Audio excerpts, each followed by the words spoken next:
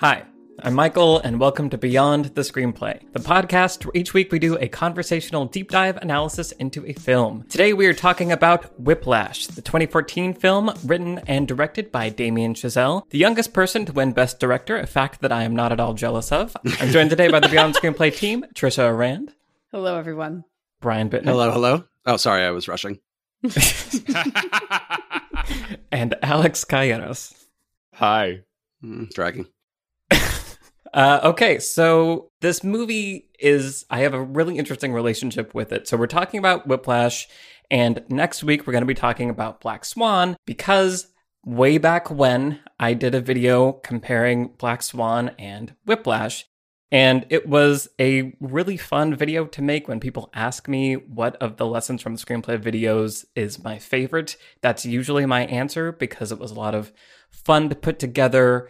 It was inspired by fans of the channel, because I'd seen Whiplash once and was sort of like, nah, about it. But early on in the channel, people kept demanding, you gotta do Whiplash, you gotta do Whiplash. And I was like, all right, let me watch it again, revisit it. And the second time, I really appreciated it and realized it shared a lot of similarities with Black Swan, which was also a film I really enjoyed seeing. And so putting that together was the first time I did two movies at once, right? It was the first Versus video.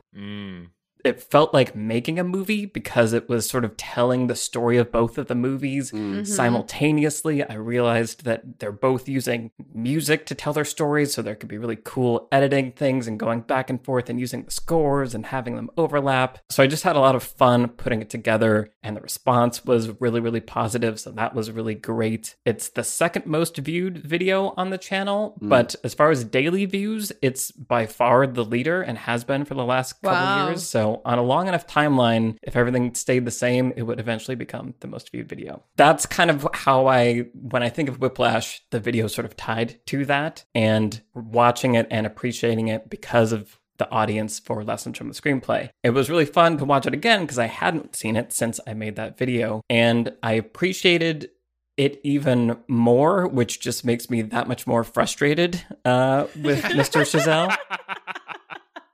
But one of the things I bumped on, especially the first time, was not really knowing what it was saying about, is it good to be an obsessed performer or not? And I have a bit of a history of, at one point, being very much celebratory of the obsessed performer and you should kill yourself for your art. Right.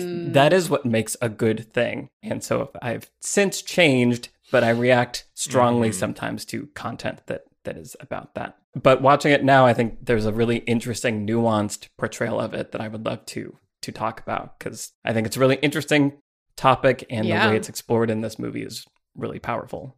Yeah, it was interesting rewatching this after recently watching Nightcrawler, the also 2014 film, which is, they're both sort of dark success stories where, the characters do things that we think are questionable or that we don't agree with, but at the end they're victorious, right? They get the thing that they want. And I think that is sort of the commentary this movie is making about what you're talking about, Michael. Is it's sort of if you're cool with not having it, with being alone, great, then you can just do nothing but practice and go try to do this thing, and screwing each other over and stopping at nothing and bleeding and killing yourself and all that kind of stuff. You can and it's sort of it's not even making that moral question. It's sort of showing you a story where it's going, this doesn't look fun, but he got what he wanted, and sort of Nightcrawler does the obviously much darker version of that, but it's not too far off in terms of just being here is a way someone could go about getting a thing they want.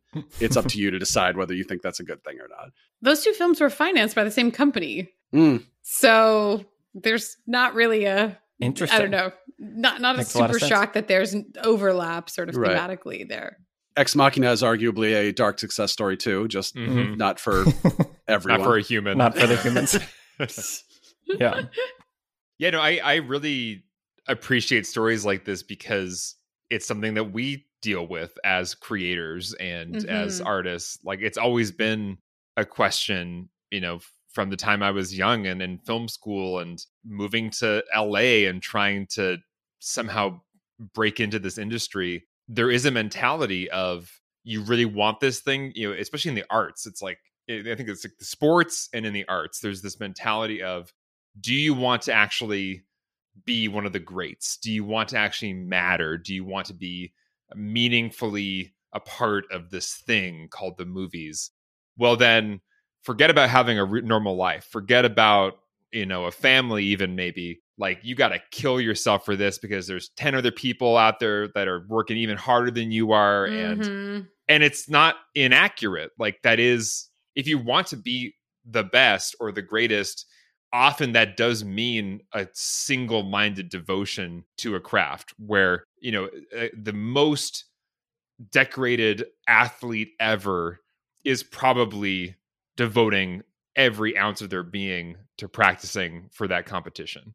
And the most insane drummer of all time probably doesn't have much of a life outside of that practice. And so anyway, it's just interesting to think about it as artists, like, where do we want to land in that spectrum of having, potentially a richer, fuller, more balanced life, but maybe that is not compatible with being the greatest or being, the pinnacle of your craft. Can you do it all? Maybe not. And what do you choose? How do you choose to live your life? And Whiplash, Black Swan, a lot of these films really hit home because they're showing both the ecstasy of reaching that pinnacle and the like devastation of reaching that pinnacle. Yeah, so they hit really close to home, I think, for anybody who's pursuing a career in the arts or in athletics or anything that's like highly competitive and really rewards these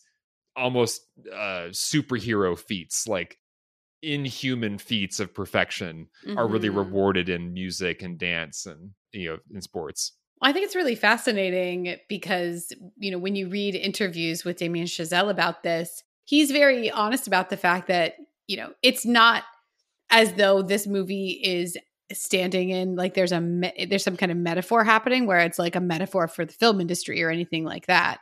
It was that he was actually a jazz drummer in high school and had a, abusive teacher who successfully discouraged him from playing jazz drums. Right. And that was why he, switched and became a filmmaker. I mean, he was already interested in filmmaking when he was younger anyway. So it wasn't like a totally like, well, I guess I failed. What to do now? But, there was when he went into undergrad, there was a shift from music to film there. And so it's interesting that, there's this scene in the movie where Fletcher's like, well, no one would have been able to discourage, right, Charlie Parker ever. And then you made a film about this and, about how someone discouraged you very successfully and you decided to do something else to great acclaim and success. So it's very interesting. This movie is super special to me because it is how I mean, for a variety of reasons that we're talking about, because the theme is very resonant as well. I'm also a really good friend of Damien's sister, Anna. And so I got to know her a little bit when I was working on a play with her in 2017. So I had already seen Whiplash and I was already like a very big fan of this movie and of Damien's filmmaking, and then became friends with her. And so I've met Damien a few times. Going back and watching it again, it's just so wonderful and lovely to to get to know people that you admire and like people that you already admired. And they're like, it's like, I actually know that person in real life. And that's so cool. It's just a very cool experience. I was texting Anna all day today when I was watching it. And I was like, oh my God, this part, I love this part. It's an astounding accomplishment of a movie, I think. And again, there's this, it's tinged with this irony of like, this was something you were genuinely as passionate about as the main character in the film. And I think that that's part of the allure of the movie. The story, if you kind of dive into the story of how it got made, every single like article about, well, Damien Chazelle's Whiplash is this semi-autobiographical thing. And when we know that stories are based on some degree of reality, we lean forward even more, right? Where it's not just that there's this ring of truth to them, although I think this movie definitely has a ring of truth to it. Like, you can't make up some of the behaviors that you see on display here. They're clearly observed behaviors, but also you're just like, wow, that happened. And there's something so extreme about it in this case that it's endlessly fascinating. Yeah, for sure. I remember coming to the performance of your play and being like, is that the back of Damien Chazelle's head? Like, oh my God, wait, what's happening here? Yeah, well, and I like you're saying, there's from the first time I saw this movie, it was clear that whoever had made it really knew this world and was very steeped in it and had thought a lot about how to put it on film. The editing and the quick flashes of people tuning their instruments and the drum snap doing the snappy drum thing and like all the stuff that I don't really know what is happening. It's clear that the filmmaker does. And for people like me that don't know what's happening, it doesn't matter because you get the emotion of it. You get everyone's getting ready to perform for the first moment, like that tension build up and the sound design, the sound mix, like all of just the technical aspects of filmmaking are all working together to capture this mood that really feels authentic and helps make the film tense and dramatic. Like it's so focused and small and simple, but extremely tense. Oh, yeah. And the performances are great. We can talk about that. But a lot of it is in the filmmaking also. And was one of the first things I was very much impressed by. Right. You can tell it's not one of those scripts that has like, make sure to brackets jazz jargon and, like someone else will fill this out later. It's like very clearly was made by somebody who wanted to show a very specific world that they knew really well. Well, and I think what so much of the editing and the cinematography does in those kind of practice room sequences, I was in like, an incredibly non-competitive jazz band in like middle school. Yeah, I would play like the keyboard, but there is like a nervous energy and there's this electricity in the room when everybody is like coming in, tuning their instruments, and in this incredibly high stakes environment, very different from my middle school environment. I would hope so. There is like an electricity that is captured through the language of cinema by Chazelle. Like he found a way to shoot the like sheet music that in a way that was exciting, where it kind of darts across the page and you just see it for a flash, but it gives that impression of, oh shit, we're all turning the pages of the sheet music, right on the same time so we don't miss something. And I just really appreciate how he used cinematic language to capture a real feeling that I think anybody who's been in any kind of band practice, whether the stakes were low or high, there's still like an energy and a nervousness because it's live. And if you mess up, it's very evident and everybody will hear it. Like anything with live performance is just incredibly stressful and incredibly high stakes. And both this movie and Black Swan really push that tension to its most extreme. That's why I can't watch the Olympics, especially figure skating. It's too stressful. It is absolutely nothing like the experience of going to a concert. This film is nothing like the experience of going to a concert. Right. And part of it is because the editing and the shot selection, as you were mentioning, Alex, is so tight and close up. It's like being on stage as part of the band, but even more so. Right. Sometimes I'm like, am I inside of this like trombone right now? Right. The spit coming out. Yeah. It's really visceral how close you are to everything, where like there's just like horns darting across the frame and like we've just got the hands on the piano keys and you're so much closer up into everything. It all feels so personal and almost like this, like a jungle you can't get your bearings in when you're like up on stage with the band where you're like, I can't tell where we're going next. It's not just static shots of those things either, as you're pointing out. It's like, it's during the finale, which we hopefully will talk about at length later, but it's during the finale where it's the camera's whipping back and forth between those two drums where he's like, as he's like hitting them, boop, boop, boop, boop, boop. It's so kinetic and there's just so much energy to the way that it's shot that just captures the tension. Again, presumably, I don't play an instrument really. So like presumably a lot like playing an instrument where you're feeling the vibrations of the instrument and hearing like, again, my pitch is fine. I'm a choir singer. It is not at all the same as playing an instrument. Being surrounded by all of the different sounds that make up the musical thing that you're doing, where it does sort of envelop every sense of yours. And then you have the energy of the live performance. I have no idea how I would even sit down to begin capturing it, but this movie is a really stunning example of that. Mm-hmm. And I'll say that also just the quality of the sound is a Oh huge my part of God. it too. Mm. Like the crispness and the liveness of the music is really special in this movie. It feels powerful in a way that oftentimes you hear, like, you know, live music in a film and it doesn't hit you. It doesn't hit you in that way that a live performance does, but it really does in this movie in a way that is really unique.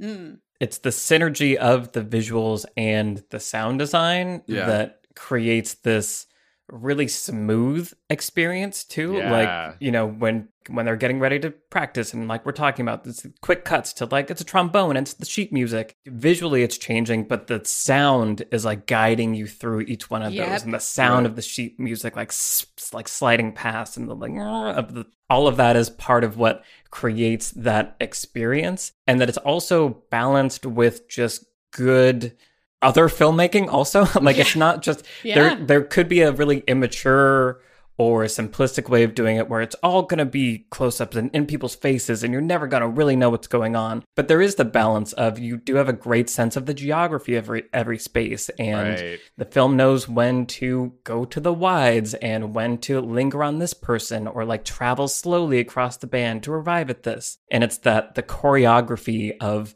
all of these filmic tools really creates this experience that you can't fight against. Right. Like, which is like frustrating, but it's so good. Right. Mm-hmm. Well, I'll piggyback off that and start talking about the sort of storytelling itself too, because I was thinking about the pacing as you were talking about that, which is that this movie is so watchable. Like I just watched it a year ago. I was like, I could have done the podcast without rewatching it. And I was rewatching it and I was like, God, it's almost over already. Like this movie is just so boom, boom, boom. And I think part of that is not just pacing in terms of, you know, scenes are shortened to the point and that kind of thing, but also this movie isn't trying to be a music video or, like you were saying, Trisha, a concert. It is giving you, it leaves you wanting a little bit more of what you got. So you get those moments where the camera zooms around Fletcher and it's like, oh, things are going well. This is fun. I'm enjoying myself. And then not quite my tempo. Like, right. Like every time things seem to be going well, then the movie throws a wrench in the works. Yes. And that not only within a scene, but also throughout the course of the entire movie. Like something I never really appreciated before, but I think one of the most brilliant devices in this movie is Connolly, who right after Neiman gets comfortable and starts to get cocky. You know, I think it's right after that dinner scene where he's like, everything's good now. I'm the best, yada, yada. Then here comes Connolly. Here comes another person where it's like, oh no, you're just one of the people auditioning for this part. Like you didn't get anything, you know? So then now he has to get better. Then he breaks up with his girlfriend, like not even halfway through the movie. And then the crisis, like I talked about with, I think it was my lesson on Black Panther. Like I love when the crisis of a movie is like, everything is over. Like, it's not just like something bad happened. It's like the story's done and but there's 35 minutes left and like, who knows what's going to happen next. Right. And it just really like, so this movie is constantly giving you something that's entertaining and fun and you want to see more. And then saying, but no, here's a wrench in the works. And then you go, ooh, crap. But now I'm really excited to see what happens next. Mm-hmm.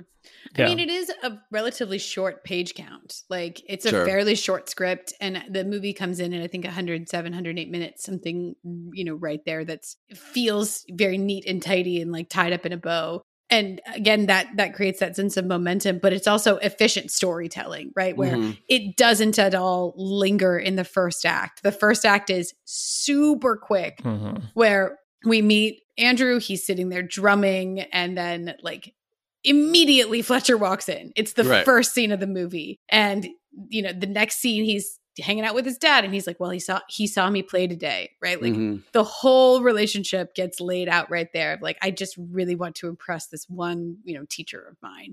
Again, I was watching that scene and I think you talked about this a decent amount in the video, Michael, about like sort of the first act of it and how efficiently and elegantly it's done, so elegantly. That first act of it's all just shown to us. It's all like there's conflict right up front where he's like Fletcher's immediately testing him and he feels like he failed. Fletcher walks back in. He's like, oh, I forgot my jacket. It's so perfect. But then he's having popcorn with his dad at the theater and like he's like, I didn't do very well, but he conveys so much with so little, even to the point of like, he doesn't want the Raisinets that his dad hasn't put in the popcorn. It's all jammed into these super short scenes. Like, I'm sure you've read the script, Michael, more recently than I have, potentially. Well, whenever the video came out, that was 4 or 5 years, yeah. But I would venture to say, because they don't take up more than 2-3 minutes at most. They can't be longer than that in the script, I would imagine. And so it just is like gets you out of the gate, like off to this running start. Well, and I remember reading the script and the scenes being longer than they are even in the movie. Not that they were long, but there were things that were even made more efficient in the final cut, which is interesting. Oh, cool. Yeah, the one line that you pointed out, Trisha, is he saw me play today. That already embeds that line with the exposition of this is somebody he's already talked to his dad about. You could have had like 4 lines of like, exactly. So there's a teacher at my school, or teacher, you know what I mean? Like Devil Wears Prada, we talked about the first 10 pages setting up, this is what the whole movie's going to be. That first scene does that with this movie, right? It's like, there's a guy, you want to impress him. He's a dick. He's going to say things that don't make sense, but you're going to try harder to impress him. He's going to just disappear out of nowhere. He's going to come back and rub it in your face that he's a dick. Like, it's like a really great, here's the villain and here's like the central conflict to the movie from this point. It's the movie in microcosm. Yeah, exactly. Which is great. Yeah. Well, speaking of the dick, should we talk about J.K. Simmons and his performance and this character? Because watching it again, I had kind of forgotten how brilliant the character is in the way that his abuse isn't just always this one note, throwing chairs, being like overtly angry or evil. He also has this way where he is like kind of taking you under his wing for a minute. That scene in the hallway where he kind of puts his arm next to him and he's like, yeah, like, who are your parents? Your parents play? Like, it seeming to take an interest in this kind of gentle mentor way, only to in the next scene, like, use that information against him. Yeah. It's so dark and so twisted, but in a way that feels very real. Because I've never had any kind of teacher or mentor figure be, to that extreme. But I do remember in high school, like the occasional teacher or like drama teacher who had a bit of that mentality of to drive your protege towards perfection. You have to make them kind of squeal. You got to like push them to the edge and really kind of rattle them. And there is a real archetype of that approach to mentorship that is captured here, and the feeling of being the mentee of that person, it can be terrifying because it's like a psychological mind game. Like, it is right now I feel accepted and warm and like you're a parental figure to me. And like, maybe you're going to like take me under your wing. And that feels really amazing. Like I'm special. And then it can be ripped out the next moment and you can feel like you want to just go home and cry and feel devastated. It's fascinating that is like a real thing out there in the world. Like, I've experienced a mild version of that probably in like kind of the drama department at my high school. It was like an intense drama department. And, we had teachers that were like treating it almost like this was their thing. Like the same way Fletcher feels like his reputation, like his meaning for his life is dependent on him discovering the next great, musician. There were drama teachers in the department of my high school that it felt like they were similarly invested. It was like, I am determined to find a great actor amongst you kids. And I'm going to like single out some of you and I'm going to push you really hard because I want to feel like I found the next great actor. So it's a real dynamic that's out there. And I haven't seen a movie that captured the full range of the dynamic where it's not just the one note warm mentor or dick mentor. It's like the real scary thing is the combo. Right. I mean, that's what makes it emotional abuse, is having both of those things. Right, exactly. And the terrifying thing, and one thing I think about a lot when I watch this movie, is how even the, most seasoned musicians in Fletcher's band don't know how to please him.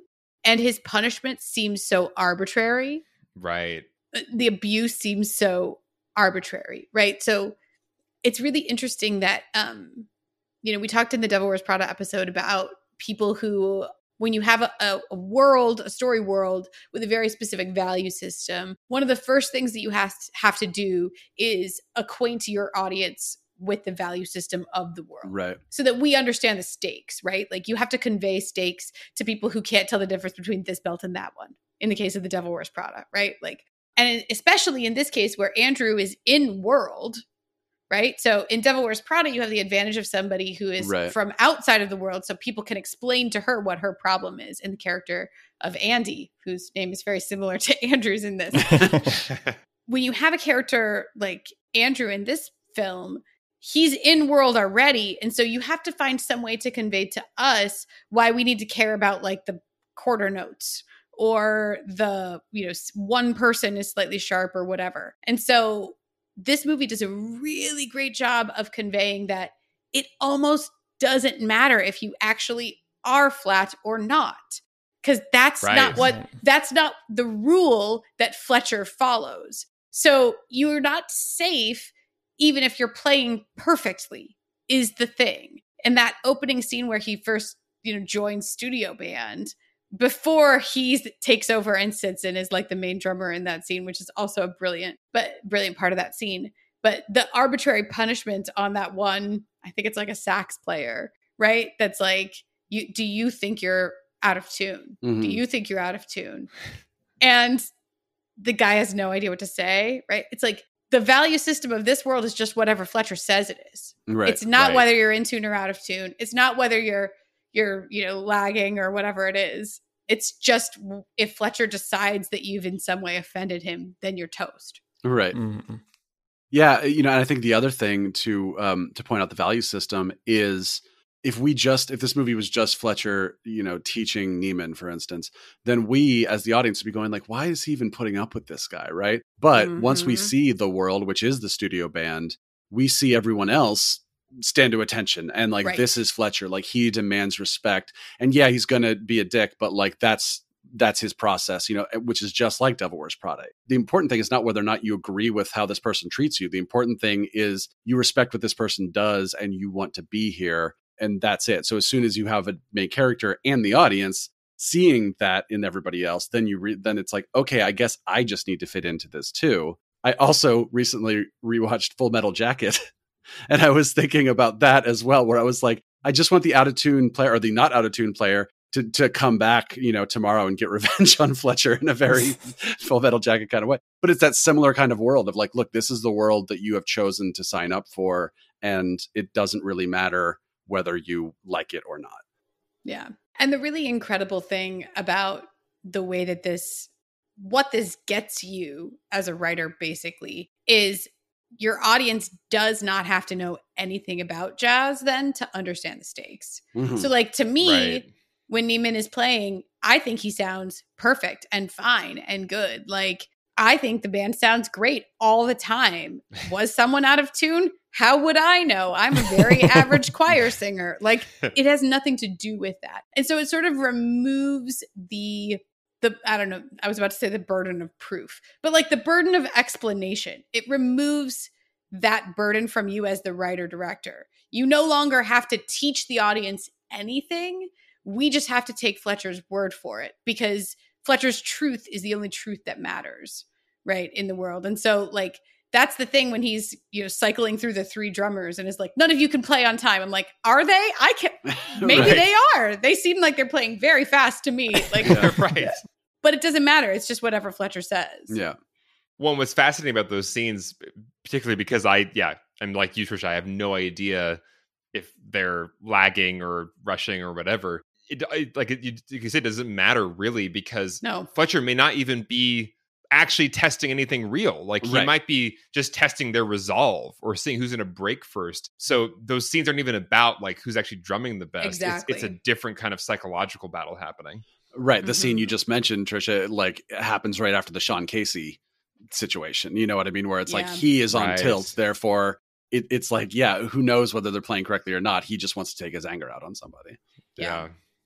Yes. The culture reinforces this behavior. So you buy that Neiman has to be this way. And I feel like you get like the ignorance, the potential ignorance of the audience kind of helps because he doesn't know if he's rushing or dragging some of the Right. time. He doesn't know what this guy wants from him. We don't know. So we're sort of on that same page Lost with with him. Yeah. Yeah. Mhm. The moment that you just mentioned Brian Alex Casey, is that his name? Sean Casey. Sean Casey, thank Yeah. you, is another really interesting moment in the characterization of Fletcher, because you do see him have what seems to be a very genuine emotional reaction to the death of this person that could have been great. Like, I feel like that's maybe the one moment in the movie, at least the first time around, where I was like, okay, maybe this is a human in here that I'm supposed to like, this Fletcher guy, or there's maybe something in there that's driving him. I think that's a really interesting, smart thing. It fuels the sort of punishment scene that comes afterward, like you're saying. And then it also sets up the twist reveal of Fletcher lied about how the student died, and that just kind of makes it even that much more twisted and problematic when you learn about that. And so it's a really smart beat to have in there that serves many purposes.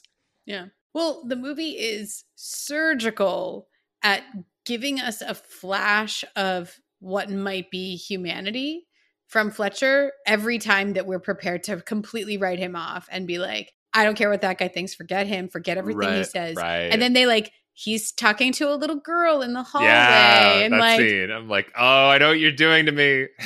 oh my gosh, you're this big. Last time I saw you, you were so small. Are you going to come play in my band? And you're like, girl, don't run. do it. Run. Run.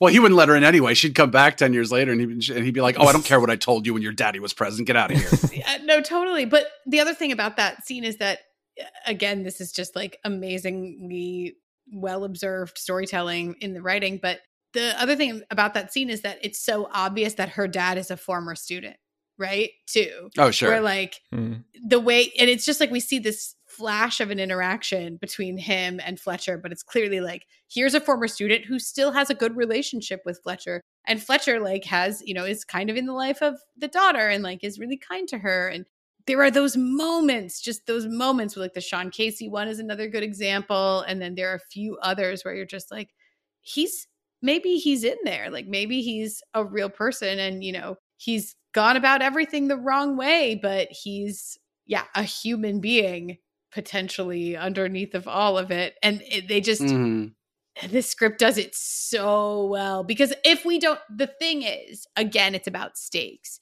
Like this movie is about tension and stakes. And so if at any point we, the audience, disengage from caring about what Fletcher thinks, like if we at any point are just like, Andrew, run for your life, which I am half the time. Yeah. Right. I am most of the time, to be clear. Sure, but we still have to be invested. You know what I'm saying? And so sprinkling those little moments, those just like tiny little moments throughout is what it does to get us back on board with like, well, maybe Andrew can please him. Maybe he will show a human side. Well, and I think a lot of that comes from J.K. Simmons' performance too. Whether he is demanding pictures of Spider-Man or saying not quite my tempo, you're just like, you are awful, but like, I like watching you. And like, because there's like a comedic tone to the way that he just as a performer performs. And then of course there is a humanity to him because he is a good actor. And that's what this part calls for. And then of course, the other end of the spectrum, you have Miles Teller, who, not the other end of the spectrum, but just very different performance, but also someone who was a drummer, but had to learn all of this stuff and actually keep up, which is the crazy thing about this and Black Swan is the leads had to learn this stuff too, in addition to performing. I know I mentioned this in like a very early podcast, but I love that the short film, the original Whiplash short film, stars two John Simmons. It's Johnny Simmons, young Neil from Scott Pilgrim, and then John is the J in J.K. Simmons. So I just love that. But yeah, so you just get these performances who just like these two leads, and obviously you've got Supergirl and the bad guy from Aliens, but they're great too. I love Paul Reiser. I'm so excited when he shows up in things. Yeah. Well, and J.K. Simmons, his physicality in this movie is such a big part of it too. Like, like his like buff arms. I mean, he takes off his jacket. It's very intimidating, and the way he holds himself is a big part of just why you immediately know who he is when he walks into a room. Like, it's the body language and the presence. Yeah. Well, and I was reading that, Damon Chazelle was saying between takes, he's like the sweetest guy ever. So like it's another it's just impressive thing to realize, like he is an incredibly sweet, normal, nice person, and he was able to embody that energy that is so specific and so intense. You mean you can give that performance without staying in character when the camera's not on you? How amazing. Apparently you can be nice to everybody around you while giving this performance. Acting. Well, and since you bring up Paul Reiser, I think he's brilliantly cast in this. Yes. But obviously the contrast is set up very deliberately between him and Fletcher's character. Right. The father figures. Yeah. Exactly. But there's this extremeness to the way that Fletcher presents himself, which is exactly what we're talking about with his physicality. He's bald. He's always wearing like all black all the time and just dressed very sharply, right? And yeah, incredibly commanding when he walks in, like the door. And this is also sound mixing, right? But the door always like bangs open and you can hear his shoes like crossing the floor. Like in contrast to Paul Reiser's character, Andrew's father, who we see them both the way that Andrew sees them. And that was the other thing I was going to bring up about this movie, which is the POV. Like we're so firmly planted in Andrew's POV. It's almost like there's not an objective lens through which we are viewing these guys. It's like this towering sort of success of a person in Andrew's mind in Fletcher. And then this total failure of like this very mediocre, insignificant life in his father. It isn't made too much of, right? There's a version of this movie that's less grounded where they're even bigger and like Andrew's father is even more bumbling and more like sad. And I don't know, I recently rewatched Chicago and thinking about like the way that John C. Reilly's character is in Chicago, where no one can remember his name, and it's all played for sort of comedic effect about how sad and invisible he is. There's a version of this movie that's less grounded that does both of those things even more. But here it's so grounded and feels so realistic, where this is just how Andrew sees these two people. And the movie never dwells on it so much, but it is there and very deliberate and creates this like really strong impression in our minds about it would be, for whatever reason, and this is not at all fair, this is just the state of mind that Andrew is in. To him, it's like death to end up like his father, and he would be so happy to end up like Fletcher, right? Which is part of the psychological like trap of this whole thing. Yeah, it's something I hadn't thought about until you pointed it out, which is like every time we see Fletcher, like a scene starts with Fletcher entering the room. Like multiple times we see him enter the room. And people are already always there. Right. And almost every scene that we see with Andrew's father, he's just already there on the couch, right? Like we never see Paul Reiser like walk into the room and like do anything special. He's just there on the couch eating popcorn. And it's like those little subtle little things that you're talking about that you don't notice right away, but it's just like it's framing this character as someone who's just there in Andrew's life versus this character who is sort of a superhero to him or supervillain. Yeah. Or both. That's one of the things that has shifted for me each time that I've watched it, where I think part of the reason I didn't get into the movie the first time was because I immediately knew how I felt about both of the characters, which was, you're an idiot, kid. You have Paul Reiser as a father. Go hang out with Paul Reiser and get away from this J.K. Simmons idiot. Like, so I had a very hard time empathizing with it. And I think the movie, ultimately, I feel like the movie does kind of navigate a pretty neutral perspective on it, where it is showing you, maybe not neutral, but showing both sides of the coin a little bit, where, like you're saying, the way Fletcher enters a room does have power, does have presence. Like, he is talented. Like, there are things that are admirable about him, and there are things that are definitely bad and scary about him. There are things that are warm and fuzzy about Paul Reiser's character, and things that are, less impressive, and all those things. And I think one of the problems I had the first time was like, I think I wanted the movie to more clearly paint Fletcher as bad guy more like consistently. And a lot of the cinematography is really just beautiful. Like the room that they're in, like it's all golden and glowing, and it's just that studio band gorgeous. room looks like the most beautiful room I've ever seen. It's Black amazing. and gold. Yeah. So I feel like that was, and then in the third act, you have the conversation with Fletcher where he does get to kind of have this monologue about like the worst words in the English language are, good job, right? Mm-hmm. And that doesn't really get refuted in a clear, big way. And so I think those were all things that kind of bumped for me and rubbed me the wrong way. And then the finale, which I think we should talk about, is really layered. Like there's a lot of things happening in that finale, like story-wise and character-wise for Andrew and his relationship to Fletcher, his relationship to his dad, his relationship to who he's going to be, I feel like changes multiple times during it. And that's partially why it's so engaging. But the first time I was like, I feel like I'm supposed to be really happy for him, but I don't know that I'm supposed to be happy for him. And then watching it more times, I'm like, well, okay, I can see how this actually is a tragedy. Basically, every time I watched it, the look on his dad's face read differently to me. Yeah, that's a great moment. Yeah, and so I think that's just something that ultimately I think is actually pretty remarkable about the ending of the film, and that very few films manage to do, is like make you think about all of these things and like put it in your brain and make you wrestle with those things while being the most freaking entertaining like finale of any movie ever. Right. Somehow it makes a performance feel like the Death Star trench run. Like it's just so exciting. It's so well done. Yeah. Also, I like that it starts with the Godfather 2 moment.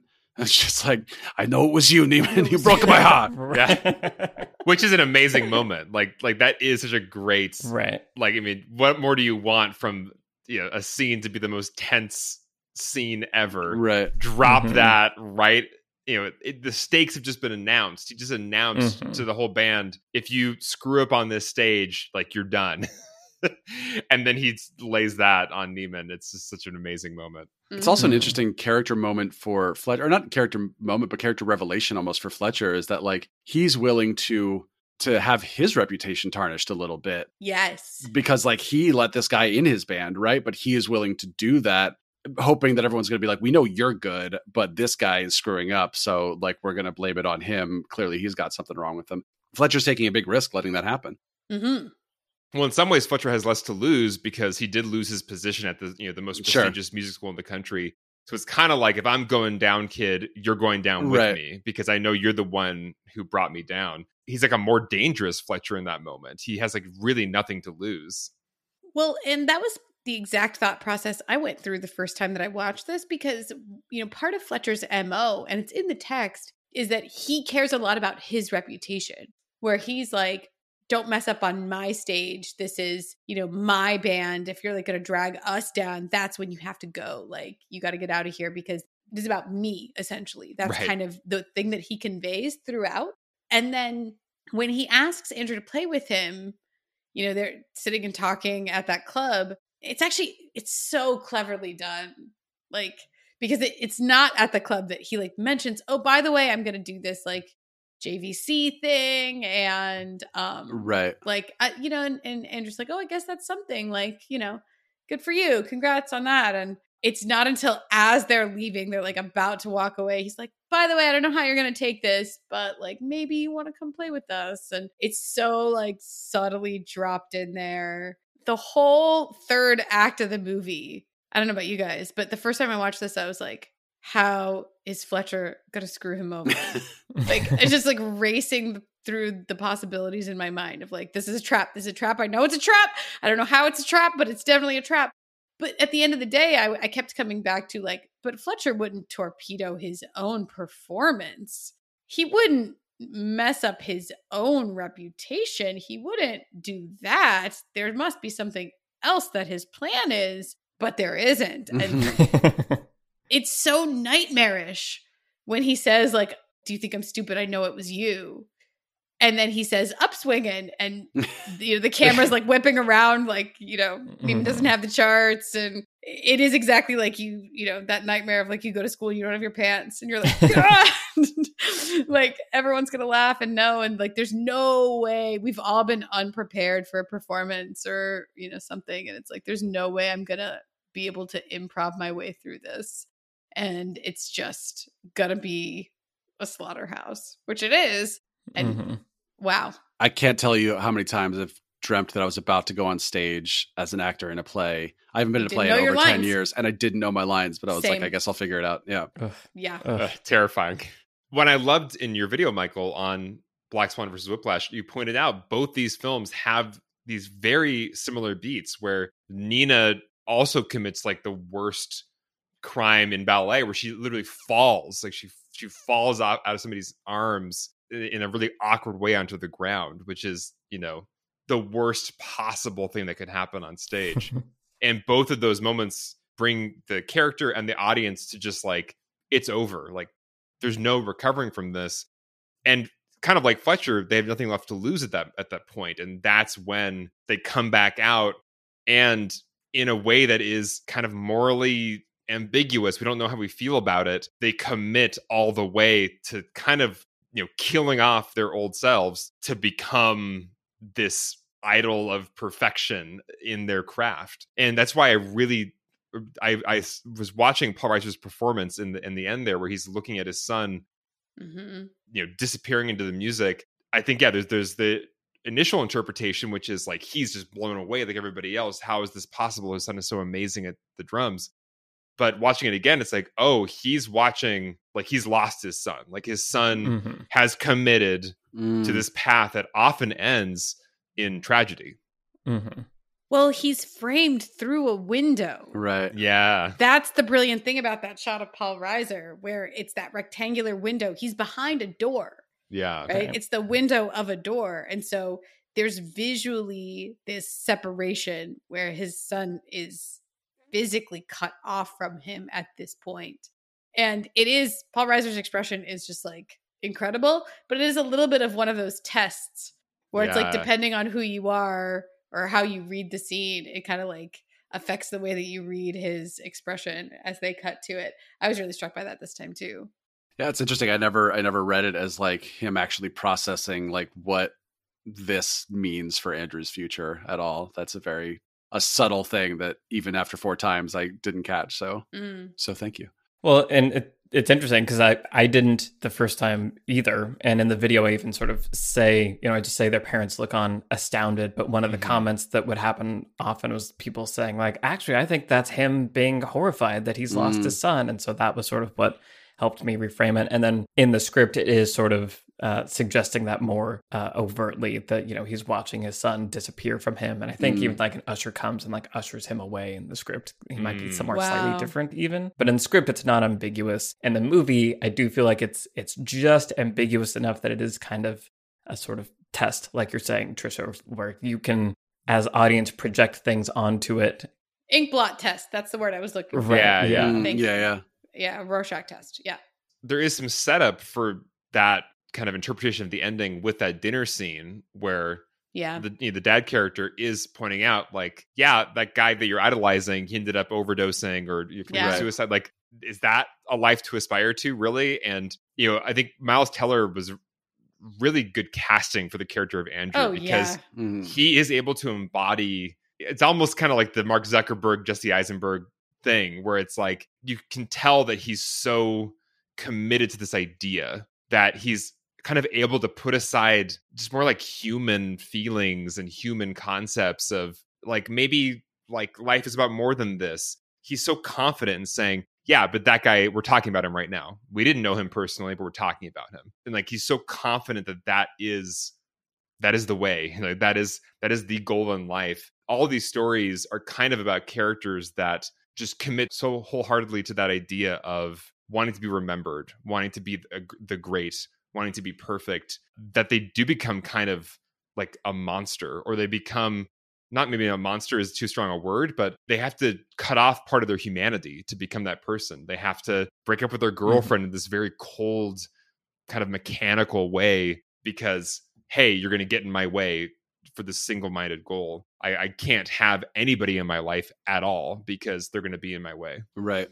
Yeah, it's interesting thinking about Jesse Eisenberg as Mark Zuckerberg, because Jesse Eisenberg has always been an actor who's had a little like distance and darkness to his performances, which is perfect because that's who this character is at the beginning of the movie. Whereas Miles Teller, he is more of like, he's more boyish and like your buddy who you want to like give a hug to and that kind of thing. But then, so it's like the transition that he goes through over the course of the movie is then more heartbreaking. It's almost like when we see those scenes, like the dinner scene and the scenes where he's like, yeah, I got this. Like I'm the best. I'm the youngest who's da da da. Then it's like we start to go, oh no, like not our buddy. Like our buddy is starting to turn, but he can play both those the sort of two sides of that role so well. He's the white swan, but also the black swan.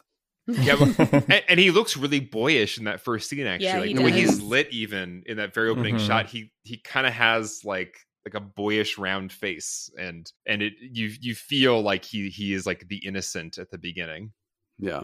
He looks younger than he is, I think Miles Teller was 27 or something. And I'm like, he's not 19, which is how old he looks. But this movie and Black Swan as well, but especially in Whiplash, the film takes a lot of care to put us into the mindset of, if you really believed that this was all you were on this earth for, like if you really believe that you are the best, that you are a prodigy, and not just because you have the natural talent, but because you also have the drive. Like if you instinctually know that about yourself and you are willing to do anything and everything for it, then what would you need with girlfriends or other friends or other like creature comforts? I love the scene where it's little one, but it's at the beginning of his, in act 2, where he starts like, he throws everything out of his room. He's like, anything that's not drumming doesn't belong in my room anymore. Right. And like throws away a bunch of stuff and makes space for his drum kit in his room and stuff. A very on the nose, but very clear visual representation of like, this is all there is room for in my life. And we need to know that about Andrew, again, to go on this journey with him. In the same way that we need to stay invested in what Fletcher thinks, or at least we need to stay invested in what Andrew cares about what Fletcher thinks, right? Again, the POV of the character is super important. And so if you really get put into the psychology of the character thoroughly, then there is no cost that's too high, right? If this is all you're put on the earth for, and you genuinely believe that, then who cares if you ruin every single one of your relationships and, your health and whatever else? To create a psychology that's that extreme, but very sympathetic, is a very deft trick of writing and performance. And it is expertly executed here. And I just want to like clarify what I said at the beginning, because I don't want to give too much credit to Damien Chazelle's sadistic band teacher from high school. Like, because I said that guy successfully discouraged Damien. But Damien has said in interviews that he instinctively knew that drumming wasn't the thing for him. And so, I don't want to give so much credit to that guy that's like, he told, whatever, like successfully sent us Damien Chazelle as the incredible filmmaker that he is. Damien knew that. But if you didn't know that there was something else out there for you, if you fully believed there was nothing else out there for you, then there is no cost too high. And that's what's so brilliant about the way that the character of Andrew Miles Teller is played here. Well, and I think what's so remarkable about that ending is that it does just complicate everything, because up until that ending, there is kind of a simple morality tale of, it's not worth pursuing this life because this is abusive and this is wrong, and like there's more to life than this, and et cetera, et cetera. And then Miles Teller gives such an incredible performance in that finale where you do see him embody this like just like human vessel for genius, and he's right.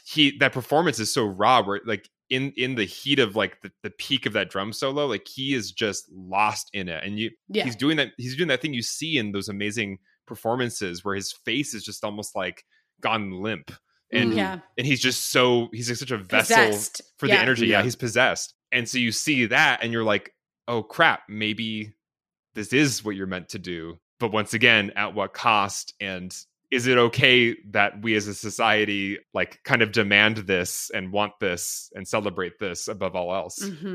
Right. What's helped me be okay with that ending is remembering that this movie isn't for kids. Like it's very R-rated.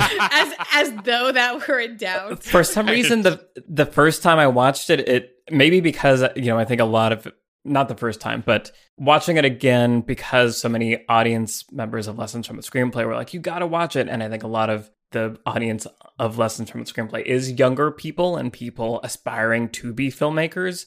I was kind of uncomfortable with too many things being put out there in the world that might suggest, you need to believe this is your purpose. Like, we need as many people as possible to sacrifice as much as they can so that we'll filter out and eventually get, the geniuses. Like, that is what society wants. Like, that's what that mechanization is designed to do, is like, everyone do your best. Most of you will fail, and we'll get to celebrate with the ones that make it while everyone else falls away.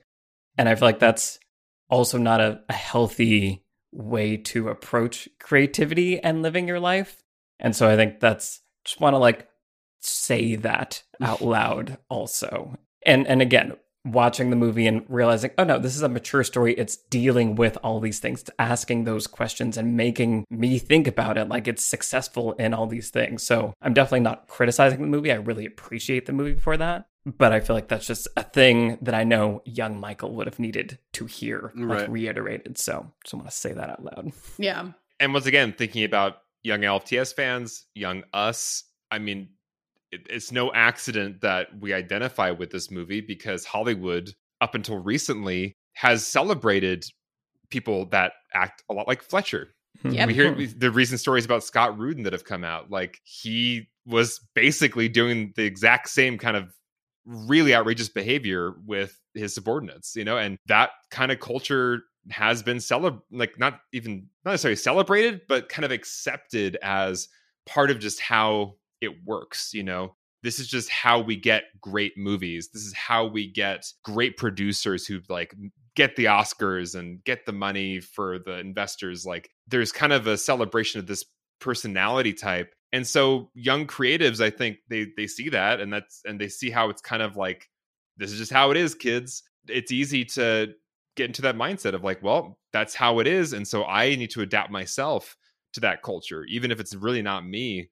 If I want to make it in this business, like, that's what it is. And I'm really happy to be alive at a moment where I think there is a generation of just younger people saying, maybe not. No. Maybe we can make great movies without abusing each other. Right. Part of the beautiful nuance of the conclusion of Whiplash is that there's specificity in Andrew's relationship with Fletcher that gives it that nuance, where it is very possible to read this film, and this is how I read it the first time around, as Andrew triumphing over an abusive mentor. Like, I'm going to make it in spite of you, not because of you, right? What Fletcher has done goes beyond throwing a symbol at somebody's head. It goes way beyond that. Right. It is not the crucible of your terrible leadership that has made me able to triumph over this. It is me finding different inner resolve that makes me better than you are.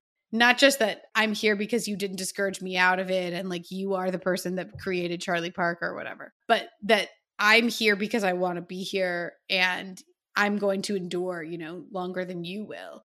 And beating Fletcher at his own game almost. Right.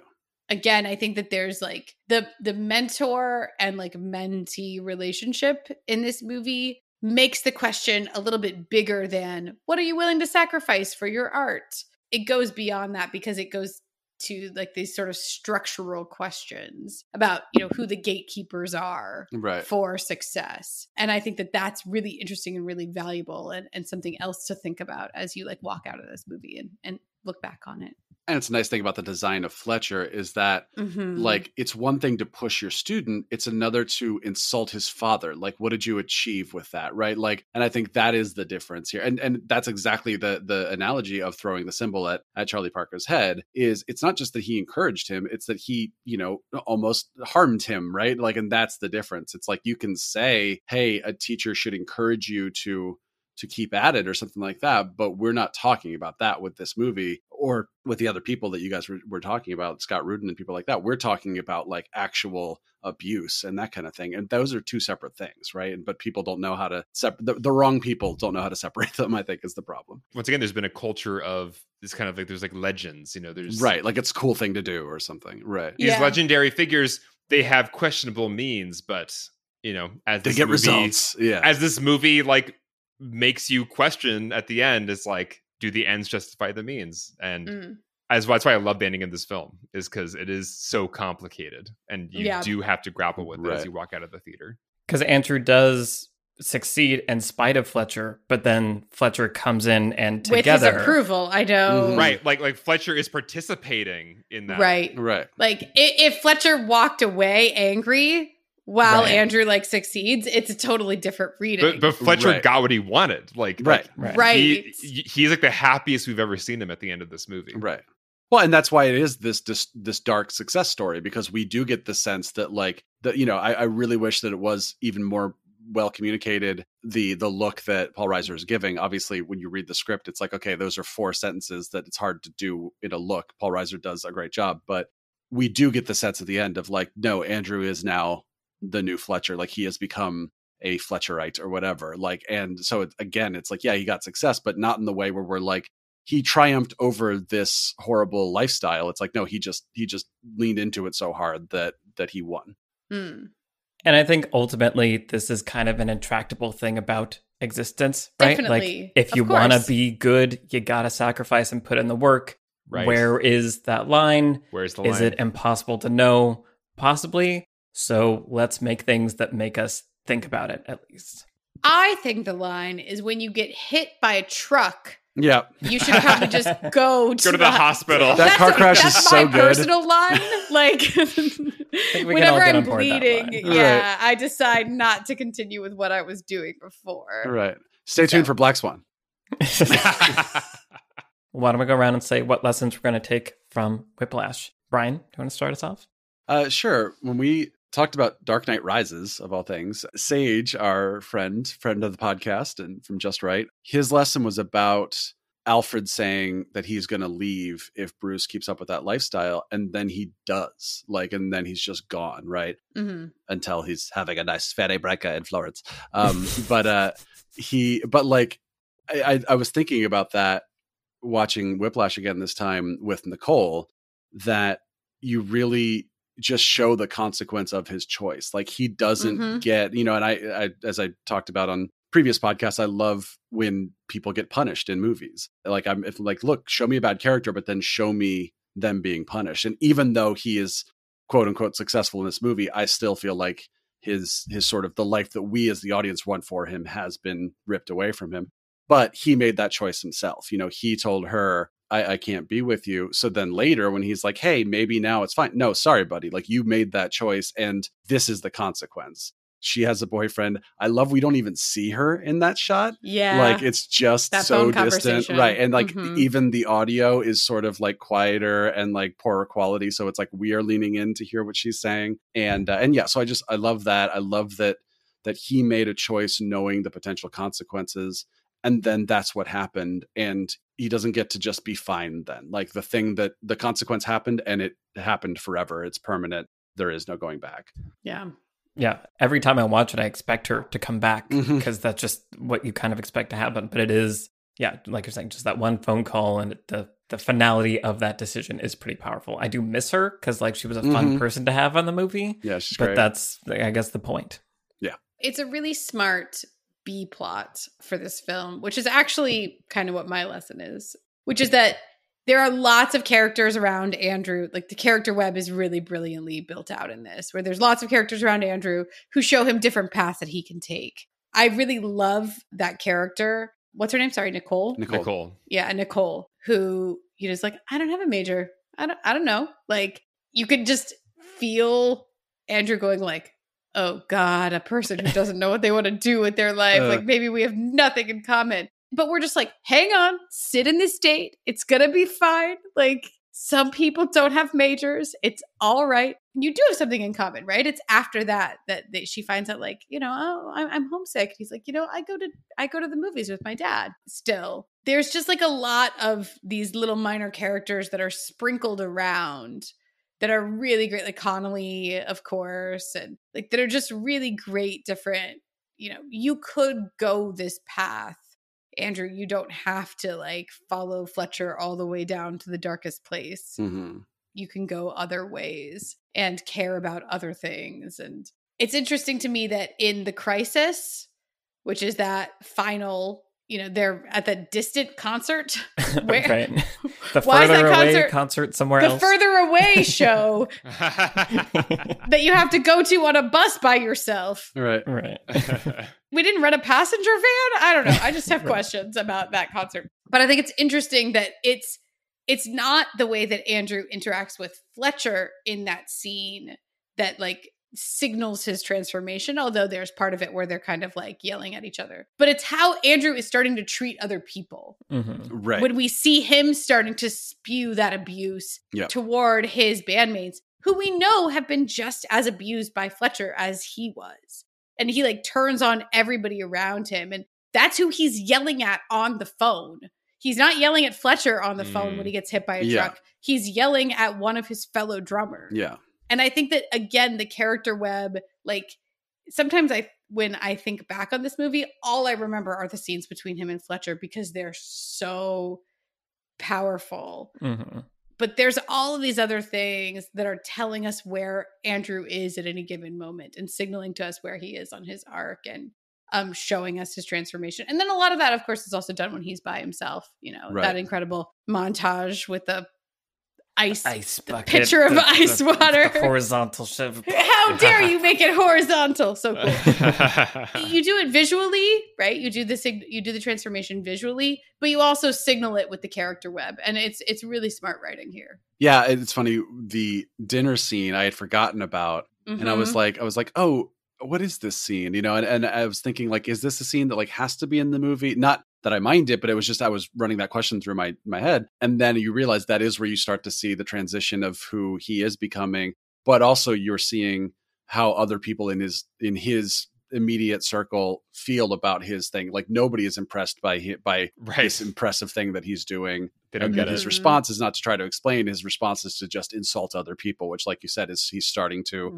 just like Andy in Devil Wears Prada. Like you see that transition start to happen where they are starting to become their evil mentor, basically. Also, like Mean Girls. That's exactly what I was going to say. Yeah, Andrew becomes the queen bee. He becomes the thing he sought to destroy. Everything's basically Mean Girls. Yep.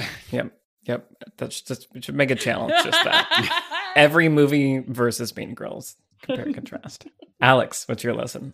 What's interesting, Trisha, you were pointing out, you know, the ice scene where he kind of has a totally bloodied hand, like going into the ice. It's so cool. That really extreme montage, which also reminds me of Black Swan, you know, the body horror of the pursuit of perfection. And it was fun to listen to my dad talk about this film. My dad loves this film, but he has been a drummer since high school. And so he knows just what it feels like to be a drummer and has watched all these greats, you know, on YouTube and classic videos of these amazing drummers. And he was pointing out that actually when you're drumming incredibly fast, your body has to actually be relaxed. Like your hands actually have to be relaxed in this incredibly loose way where you can kind of maneuver the sticks in like this almost like impossibly fast way. He found it kind of funny in the movie how it was implying this incredible like tension in the hands and like incredible friction that was like wearing his hands down and making them bleed. But my lesson is kind of like, you know what?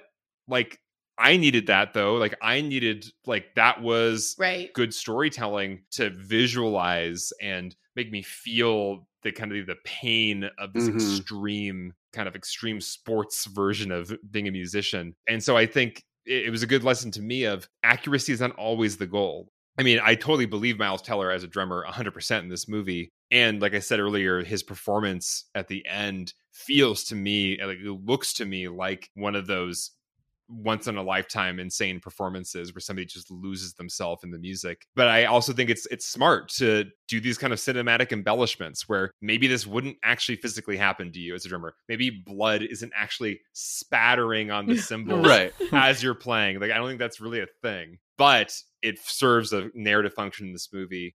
And for 99% of the viewers who don't have enough experience playing drums to know that would never happen, it works. So yeah, so I think the lesson for me was if you do it right and commit to everything else in the movie, you can get away with a little bit of exaggeration. And somebody like my dad still loves the movie. You know, if the movie wasn't good, that might have been like a deal breaker where it's like, this is so unrealistic. That would never happen while you're playing the drums, even if you're playing really fast. But the movie is so honest and captures so much that is real about being a musician that those cinematic flourishes just add to it, and it's okay. Yeah, just want to shout out to Band-Aids. I feel like this is a great movie for some great Band-Aid shots because we don't get those in movies very often. Normally heroes in movies just let themselves bleed. But I really appreciate the 2 Band-Aids over the main part of the hand that's bleeding there. And he's trying to stop it. I mean, it's little things like that keep it grounded, right? Where it's if he was just letting himself bleed all over his drum kit. Although he does that scene where he punches it out is also great. But yeah, there's a little bit of grounding to it where it's I'm going to prepare by bringing this pitcher of ice water and a lot of Band-Aids. Right. Black Swan's very similar where it's I have to treat my war wounds from this extreme art that I'm doing. Yeah, Whiplash is neither a grounded movie nor a ridiculous out there movie. Exactly. It keeps those grounded. I mean, even something as simple as their feet touching under the table, like in the first pizza date. There are so many big ways you could do that moment, but instead they do it in the simplest moment possible. That does keep it this grounded feeling. But at the same time, there is this sense of this is almost a superhero movie where people literally get hit by trucks and then run to go do their performance and that kind of thing, where you do have to kind of take a little bit of a step back and go, okay, you are showing me a movie that is in a sort of elevated world space. You're not trying to say everything here is absolutely slice of life,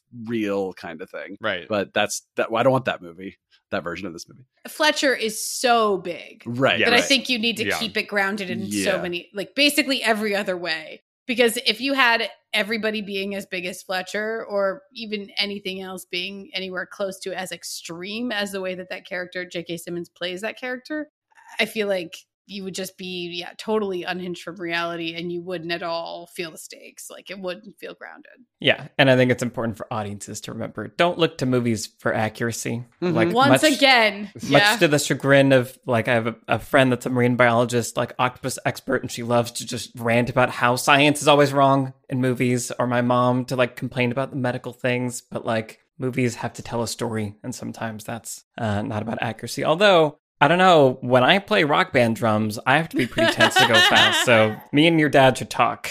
Have you splattered blood all over your... You know what? I might have. I have 100%ed some songs on Expert, and you got to sacrifice for that. My dad would say maybe you're doing it wrong because you should be actually maybe looser in your hands trying to...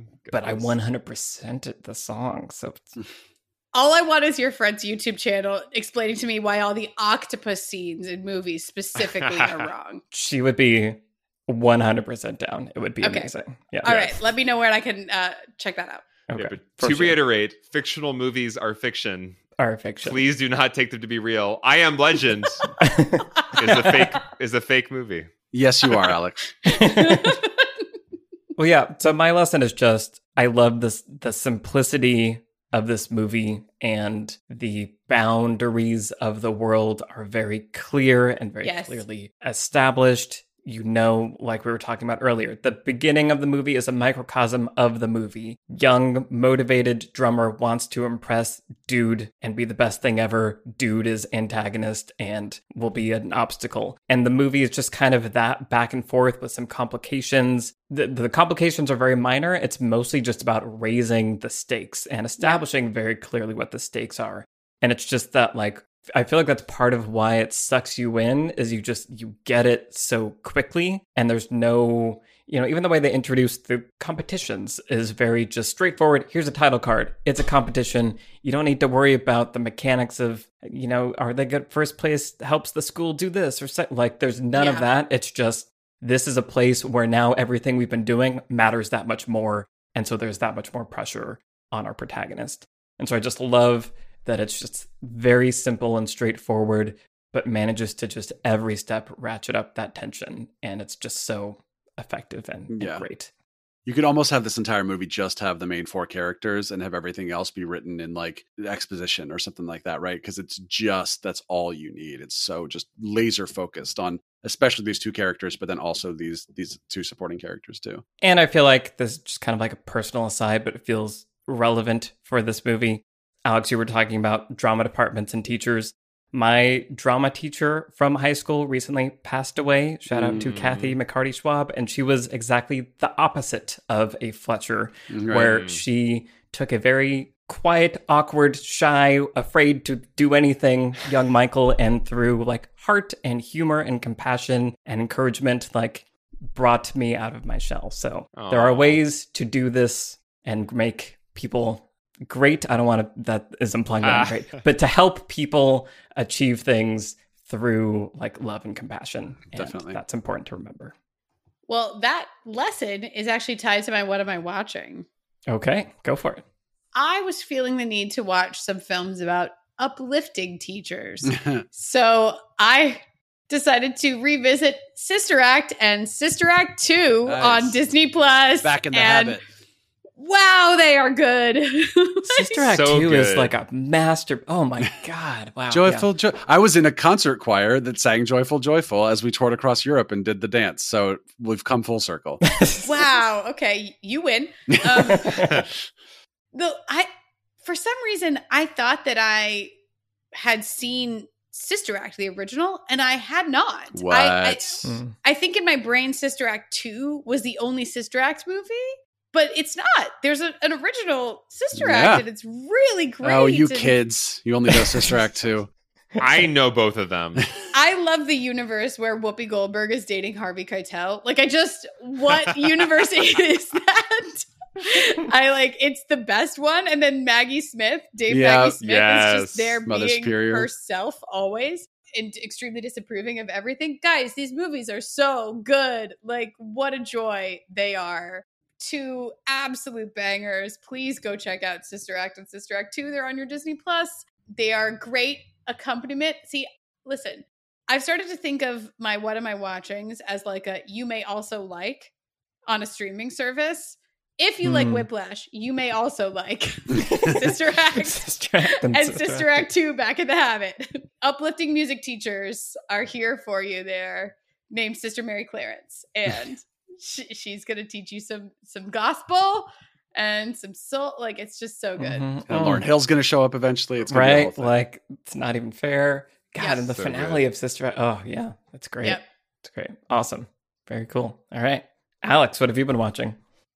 So I went and saw Old, the new M. Night Shyamalan picture. And it was really fascinating because I have not kept up with latter day M. Night Shyamalan filmography. It's really interesting, the kind of incredibly specific thing he's doing now, which feels like these just Twilight Zone B movies that are just proudly B movies and seem to know they're B movies and aren't trying to be anything else. So there's this kind of interesting high concept behind them. Like Old has this very specific premise. The beach makes you old.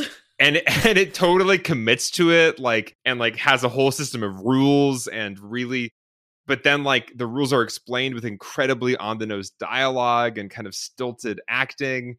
Like, these are good actors who know how to be good actors, but it seems like they're intentionally giving this kind of B movie performance. Then there's also these strangely moving moments, and it kind of culminates in some interesting thematic ideas. So I don't know what to make of it, but it was more interesting than I thought. And I found the commitment all around to be admirable, even though it was all 100% B movie. So anyway, that was my experience watching Old in theaters. Wow. Fascinating. Yeah. I mean, yeah, at least like commit to the thing you do without trying to do the other stuff. Yeah. If you're not going to commit, why do it?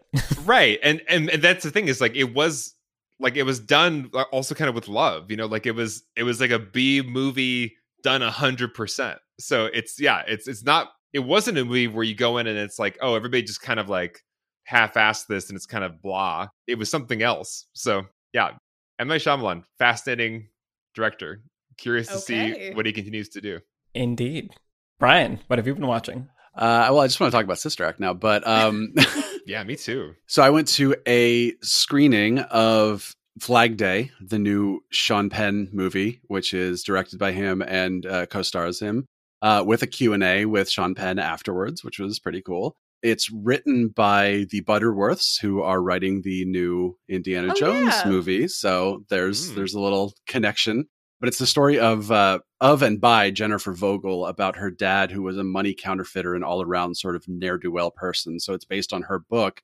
The interesting thing about the movie is that it's told entirely through her POV, basically. So like we don't even see the stuff her dad is actually doing. We just see her at like her relationship with her father as it changes. And we sort of get the sense something's going on in the background, but we don't actually see a lot of it, which is a really interesting way to make a movie because we're just seeing it from her perspective. And then they use a lot of the text from the book. So there's very like poetic voiceover kind of thing.